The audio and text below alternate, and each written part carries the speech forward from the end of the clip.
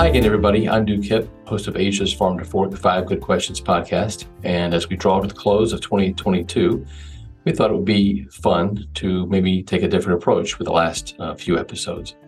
As you know, if you listen to the show, if you listen to the first 27 episodes and heard our first 27 guests, we always pose the same last question. The exit question is, what do you see coming down the road? What the future may hold for Asia's food systems, and maybe in the light of something positive, whether it be technology development or something that may be realized in the future that will be positive result for Asia.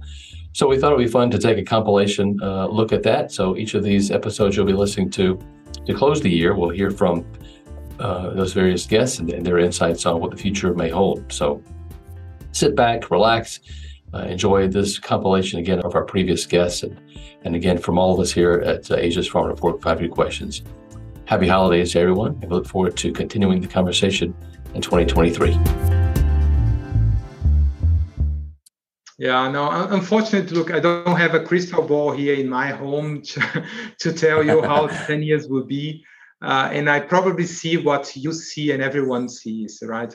What I see a very growing interest on topics like precision farming, use of drones, using of farmer sensors, the topic of urban farming as well, very growing exponentially in Asia, use of blockchain to food traceability. So many things are happening today. Yeah.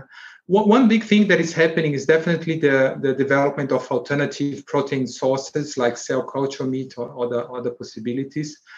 Asia seems to be catching up very quickly, not only from the production perspective, but also consumption as well. Everywhere you go, at least from Singapore, you find those alternatives already. Yeah. So I think in 10 years, Asia will likely be a leading region in this area. That was Gustavo Palarosi Carnero with BASF. Next up, Delissa Jiang with CropLife Asia. This Industrial Revolution 4.0 or digital revolution that we call began about 10 years ago, and it became the talk of the town maybe 5 years back. But being called a revolution, 5 to 10 years is a very short time, meaning that we are only at the beginning. And I think we can regard what we see today as just the tip of the iceberg.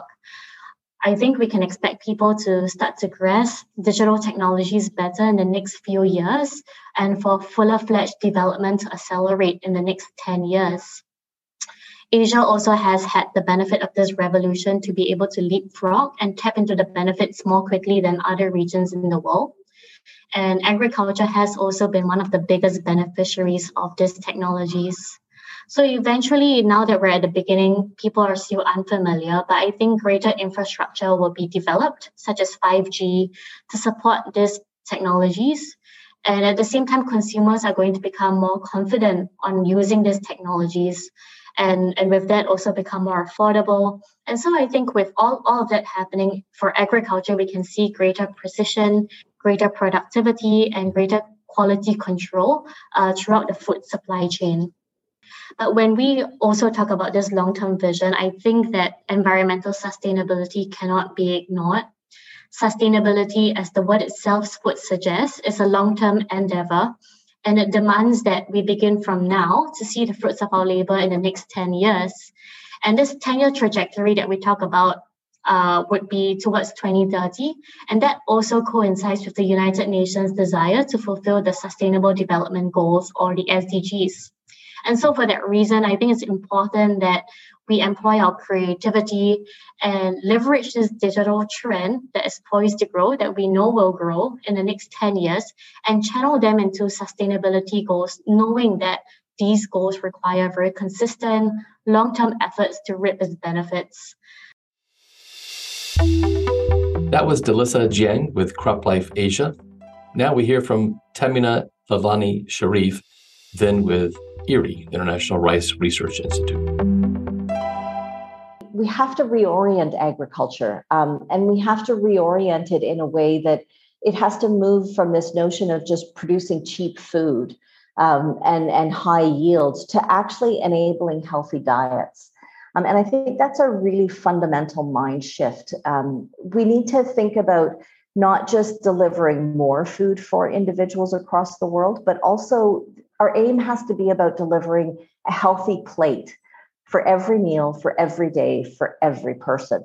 Sustainable food value chains can really drive that transformation and that mindset, and shifting from this idea of being calorie rich to actually being nutrition rich, but also preserving all of our natural resources and conserving them, right? And so producing that nutrition rich plate of food within our environmental boundaries and within the boundaries of this planet. And I'm actually really looking forward to the UN Food Systems Summit. The collation of all of this input over the last 2 years of consultation, bringing that together, and then really seeing the countries, the food producing countries, and also food consuming countries, which we all are, coming together and really thinking about how do we fundamentally transform some of these food systems across the globe in order to deliver that healthy plate for every single person. And we know that it's possible. We know that we have enough resources and enough innovations in the world. We just have to have the human will to do that. So if I was to wish for one thing going into the future, it's that we begin to understand that we're all in this together, and we have to have that human will to be able to feed every person in a healthful way. That was Tamina Leilani Sharif with IRRI. Now we hear from Jens Hartmann with Bayer. The key to future of farming in Asia Pacific, and actually not in Asia Pacific only, across the world, is going to be digital. Because digital is really at the sweet spot of, on the one hand side, having your innovative solutions, and I talked about crop protection and seeds before. On the other hand side, you have the whole area of data, giving you more the guided decisions, so to say, how to do agriculture. And last but not least, it really provides you with the opportunity to address the challenge of reach and scalability, of how do we manage to get to the smallholder farmers, to as many as we can, where we all as organizations in the past realized that there is a challenge of scalability, and that we are just not able to have a broad impact due to the nature of the fragmentation and the our limitation to broaden our organization as much as we wanted to. So really, for me, the game changer in ag across the geography over here in Asia Pacific is digital, addressing the challenges. On the other hand side, also providing fantastic new opportunities for a changing farming community. We are all aware of the aging farming dynamics, and the challenge of us needing to also make farming more attractive and more interesting for a completely different generation being interested in going to farming. And and as I said before, that's for me the super enabler, so to say, to address everything what we talked about before. We talked about the challenges of biodiversity. In biodiversity, we talked about the challenges in water consumption.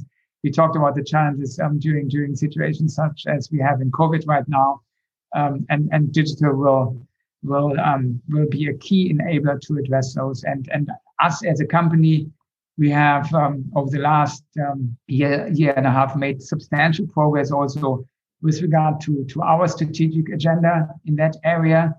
We formed a digital incubator.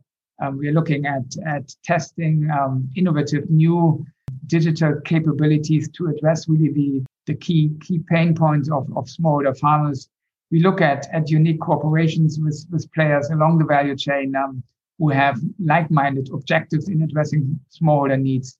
So I really think that digital is going to be the answer, and I'm also very, very confident that key companies being active in the field, being active in innovation, being serious about the sustainability are going to drive this agenda forward very strongly. That was Jens Hartmann from Bayer. Now we hear from Susanna Hasenhorl then of Yara International. What I wish for the future is actually a greater appreciation of the food that we eat, and also all the hard work that especially the smallholders of this world here in Asia and also other parts of the world put in to provide us with all the necessary nutrients and nutrition that we need. There's an awful lot of wastage. The estimations vary, 30-40% of the food being wasted, whether it's on the way from the farmers to consumers or in shops, restaurants, and there's a really big environmental and opportunity cost with this. And I think that in many parts of the world, food being so readily available in all different shapes and forms at any time of the day, anywhere, it has led to this kind of lack of appreciation of what this all actually means in terms of how much effort and resources it takes to produce food. So what I really wish for, and perhaps when the COVID is over, more people would have a chance to visit farms, whether it's very progressive vertical farms here in Singapore or otherwise, and to kind of experience and see themselves what it really all means to produce all these foods, more local options available as well, which often would be healthier at higher quality. I think that moving forward, unfortunately, we will face significant food security issues, very turbulent global markets. Not all foods will be available at any time at the cost that we would like.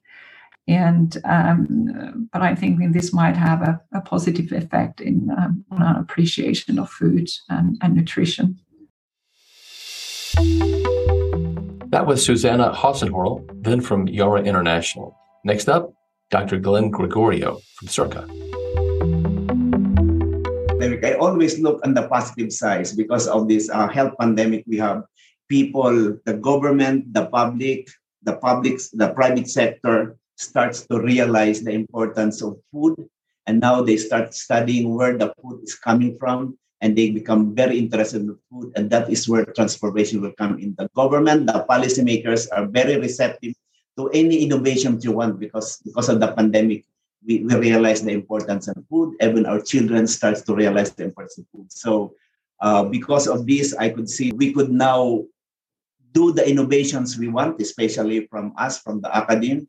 And I could see the establishment of the local food baskets will definitely transcend the pandemic. At the same time, the urban agriculture will be there. Many people now, because they realize that logistics, if the food is coming from very far, they start to have their local food security, local and even the provincial level up to the national level. So they want to have, even in the community level, they want, even from the home level, they start to have this community pantry. They have to have a secure community pantry within them. So urban agriculture, even from the cities, they start to realize this. On the higher level, on the ASEAN integration, we also play an important role for ensuring the free flow of goods and services within the region. So the policy of not hindering, but there should be an enabling for the different governments to the free flow of food within the region. So within that, that's my crystal ball that I could see now, that everyone is now going into food.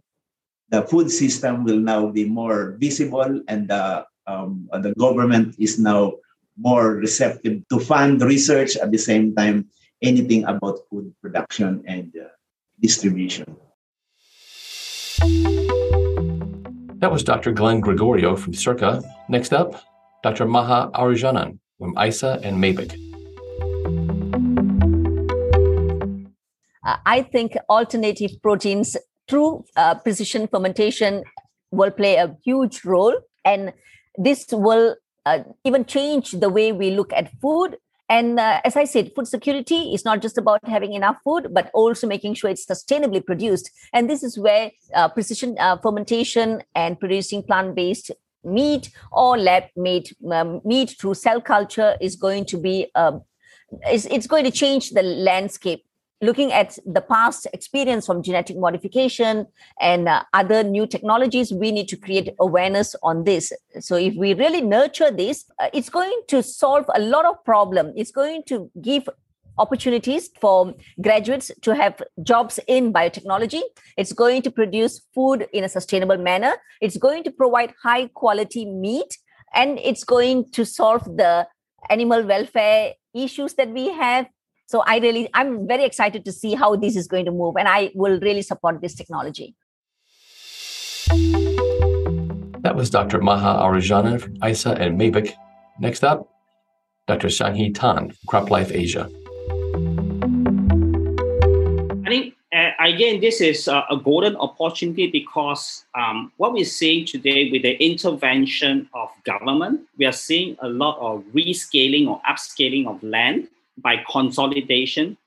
Governments are promoting younger generations of farmers to come in, which are much more adapted to digital agriculture, much more adapted to looking at science and technology for agriculture use. Over the last 6 months during COVID, you've seen exponential growth in terms of urban culture. So the whole context of agriculture is changing rapidly. And then again, going back to the whole piece of the food system, we were going to see a tremendous momentum and hopefully much more commitment by various stakeholders to really uplift the whole agriculture space. But the piece is the regulators, together with the government, needs to move much more rapidly in tandem with the technology space because it's very uneven. If that continues to go on, the end point is the farmers will also continue to suffer because technology develops much quicker, but adoption will not be at pace, number one. Number two is we really need people to look at they are technology early adopters. By having a quantum leap in terms of early adopters, we can reduce the price tremendously for the secondary and tertiary users to adopt the technology. So we need to bring down the cost to be much more scale neutral. Then the technology is already scale neutral in the sense you can use it for 0.5 hectare for drone example or 100 hectare for drone.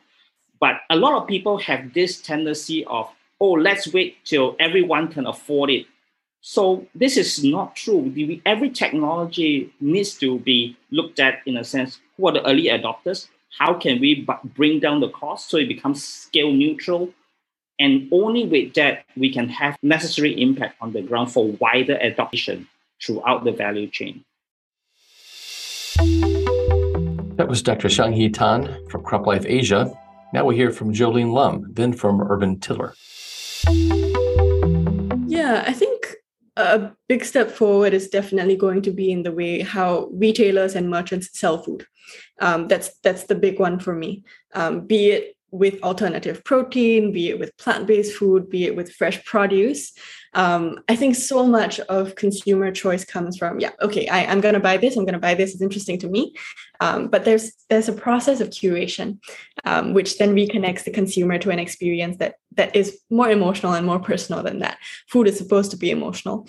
And I think with the rise of post-pandemic sort of e-commerce booms, supermarkets being more and more depersonalized, I think there's a lot of value in the next 10 years to actually start having producers, retailers, and merchants to play a part in telling that story, getting people to understand the full story behind their food, the cost of production, the real cost and human cost that goes behind production. And I think that will be a far more constructive way to move forward.